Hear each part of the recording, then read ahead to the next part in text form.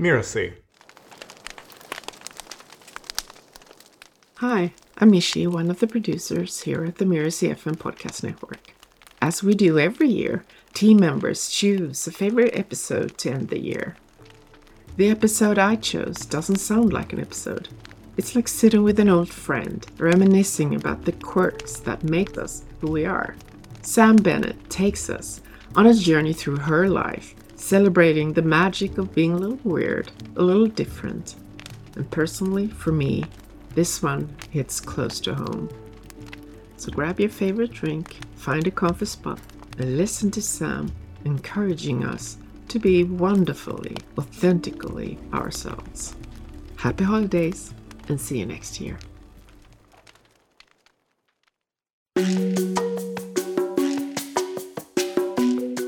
Hi, I'm Sam Bennett, and you're listening to Making It. I'm a teacher and a writer and a coach and a mentor, and I help highly creative people bring their big ideas to life.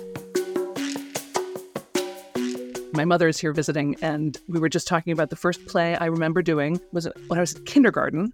So I'm 4, and I was saying I remember doing a production of Stone Soup. And my mother says, "Oh no, Sam, you produced it." She said, "You made them do it. You brought in the costumes, and you brought in the script, and you made them do it." And I'm not sure how I even knew what a play was, but it made perfect sense to me at the time. I definitely grew up as the weird kid. And before we had the phrase neurodiverse, we had weird kid. And I was absolutely that. I was 5'10" when I was 11 or 12. I was very sensitive. I was very sad. I was not exactly a member of the Happy Childhood Club. And it was absolutely hard. And I kept promising myself, like, today I'm going to be normal. Today I'm going to fit in. Today I'm going to have a conversation with one of the popular kids. I can do it. And boy, could I not. And it's one of the things I loved about being a theater kid is the theater and theater teachers, I believe, save lives every day. The fact that no matter how hard things were at home or how hard things were in the classroom, when I got to drama class, when I got to after-school theater camp, when I got to summer theater camp, I was with my people and I wasn't weird. All the things that meant, she's too distractible, she's too moody, she's too sensitive. I was called precocious. I was called an old soul. I was just very mature. And really the word I heard most often, and if you really want to damage a young girl's self-esteem, try this one. Just keep telling her how big she is. My, you're big. You're so big. You're so tall. You're so tall for your age. How old are you? Oh my goodness, you are so big. Yeah, that made me feel pretty. Then there's my little sister. Who was blonde and blue-eyed and cute as a button. And so she was pretty and I was weird. And my sister, like many people who look very normal on the outside, is also deeply weird. So don't let anybody fool you. Everybody's got their weird. And as it happens, the root word of weird has to do with magic. Like in Shakespeare, the witches are called the weird sisters. They're the magical ones. They're the witches. So your weird is your special. It's your gift that comes from the stars. It's the thing that makes you undeniably you. So I was one of those kids who went to theater camp. I did all the shows in school. I went to college for theater. I dropped out of college because I got a job at the Second City in Chicago. And then I went on to have one of those careers in Chicago and then later on in Los Angeles that, went well enough that you didn't want to give up on it, but not so well as to be able to support a person. So that meant that I went on to have a million different jobs and gigs and projects and shows. And, I did scarf tying demonstrations at Lord & Taylor, and I was a barista, and I cocktail waitressed, and I was a whitewater river guide, and I did voices for pinball machines, and you name it, I did it. And I loved it. And it was crazy and financially disastrous. But what I didn't realize is that I was sort of putting myself through the perfect training to be an entrepreneur. If you tell a highly creative person that it's raining, they're going to stick their head out the window to check. We love nuance and subtlety and gray area and really getting into it. We don't like black and white thinking. We don't like orthodoxy. You can't tell us it's got to be this way or that way. We're like, no, it doesn't. We're going to think a way around it. That's why we're entrepreneurs. If you ask a highly creative person a question, they're going to say, it depends, right? So this willingness to not just think outside the box, but fail to recognize that there's even a box to begin with. And everybody else is going, oh, you're so brave. Oh, you're so different. Oh, you're so creative. And we're like, am I? Because this is just the way my brain goes. No, I don't know. And then one of the things I really love about the world that we live in now is this increased understanding and appreciation for neurodiversity. Different brains work differently. And Like I said, it's okay to be good at a lot of things. It's okay to have a lot of interests, and it's okay to merge these things. I mean, I'm always telling people, bring what you love into your business. Be the plumber who is also a vegan cook. Be the vegan plumber. Be the yoga teacher who has a punk rock band. Let your whole self show up in your business, because you'll start to attract the other people who share your values, who are also into yoga and punk rock, and who need their pipes cleared and are also vegans. You'll never have to worry about marketing, because all of your clients will be doing your marketing for you. They'll be out there, right, being raving fans going, oh my gosh, you've got to meet my accountant. They're a stand-up comic. They're hilarious. And she does a great job on my books. Like, how great is that, right? And then you get to honor all of you and bring all of you. A lifetime in the theater is perfect training for entrepreneurship. And for those of you who are thinking like, oh, I wonder what I could do to zhuzh up my life and maybe have something apart from work that's fun, take an improv class. It's my best business advice. Take an improv class, because first of all, it's just super fun. You're going to meet super fun people.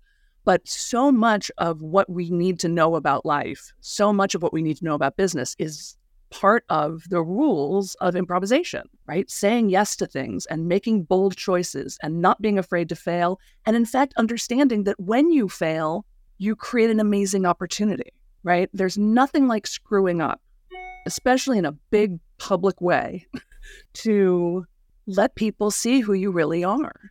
So I would really recommend, and also just keeping a good sense of humor about things, because Lord knows, you need it.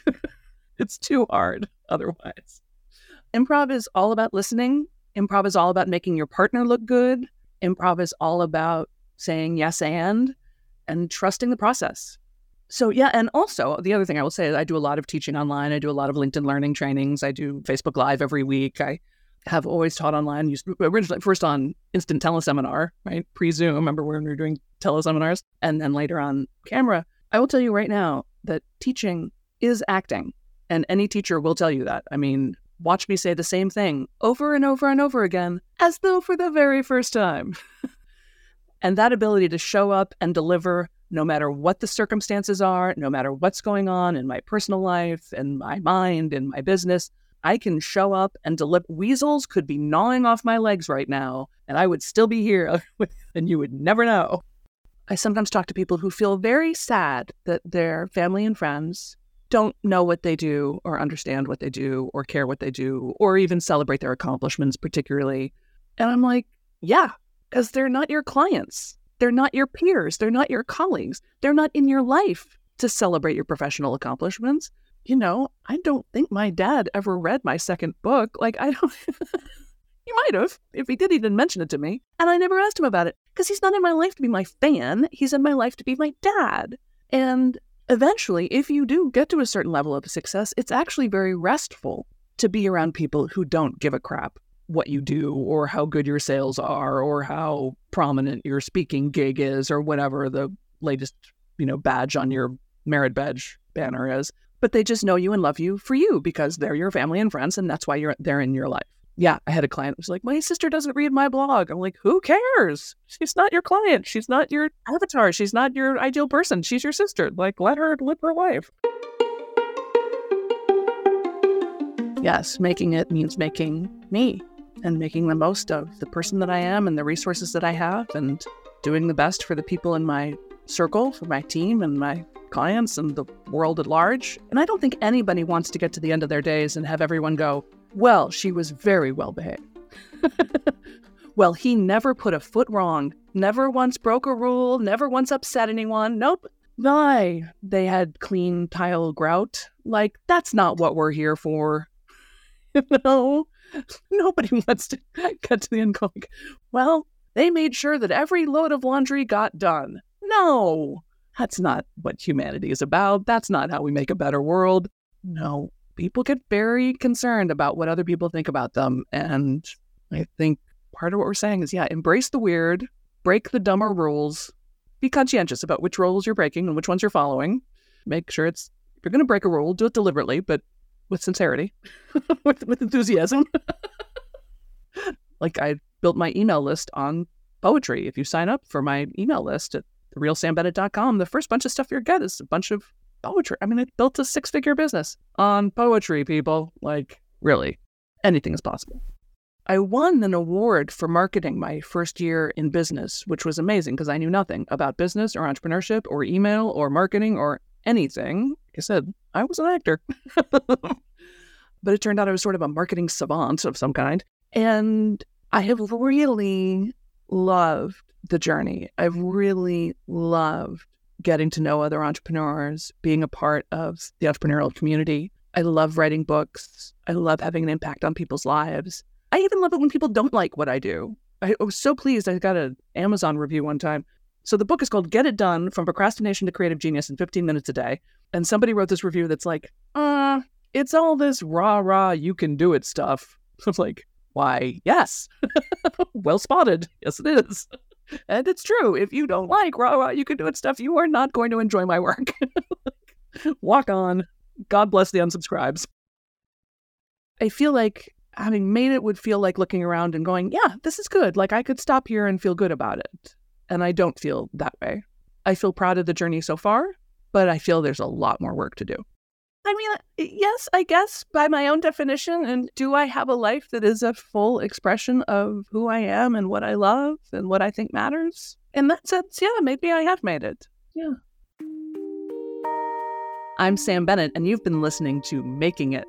You can learn more about me at therealsambennett.com or find me on any of the socials as The Real Sam Bennett.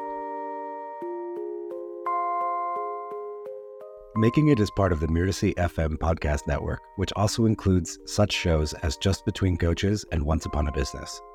This episode of Making It was produced by Cassandra Topperveen and Jeff Govertson. That's me.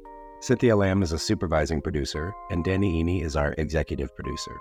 To catch the great episodes that are coming up on Making It, please follow us on YouTube or your favorite podcast player. And if you enjoyed the show, please leave us a comment or a starred review. It's the best way to help us get these ideas to more people. Thank you, and we'll see you next time.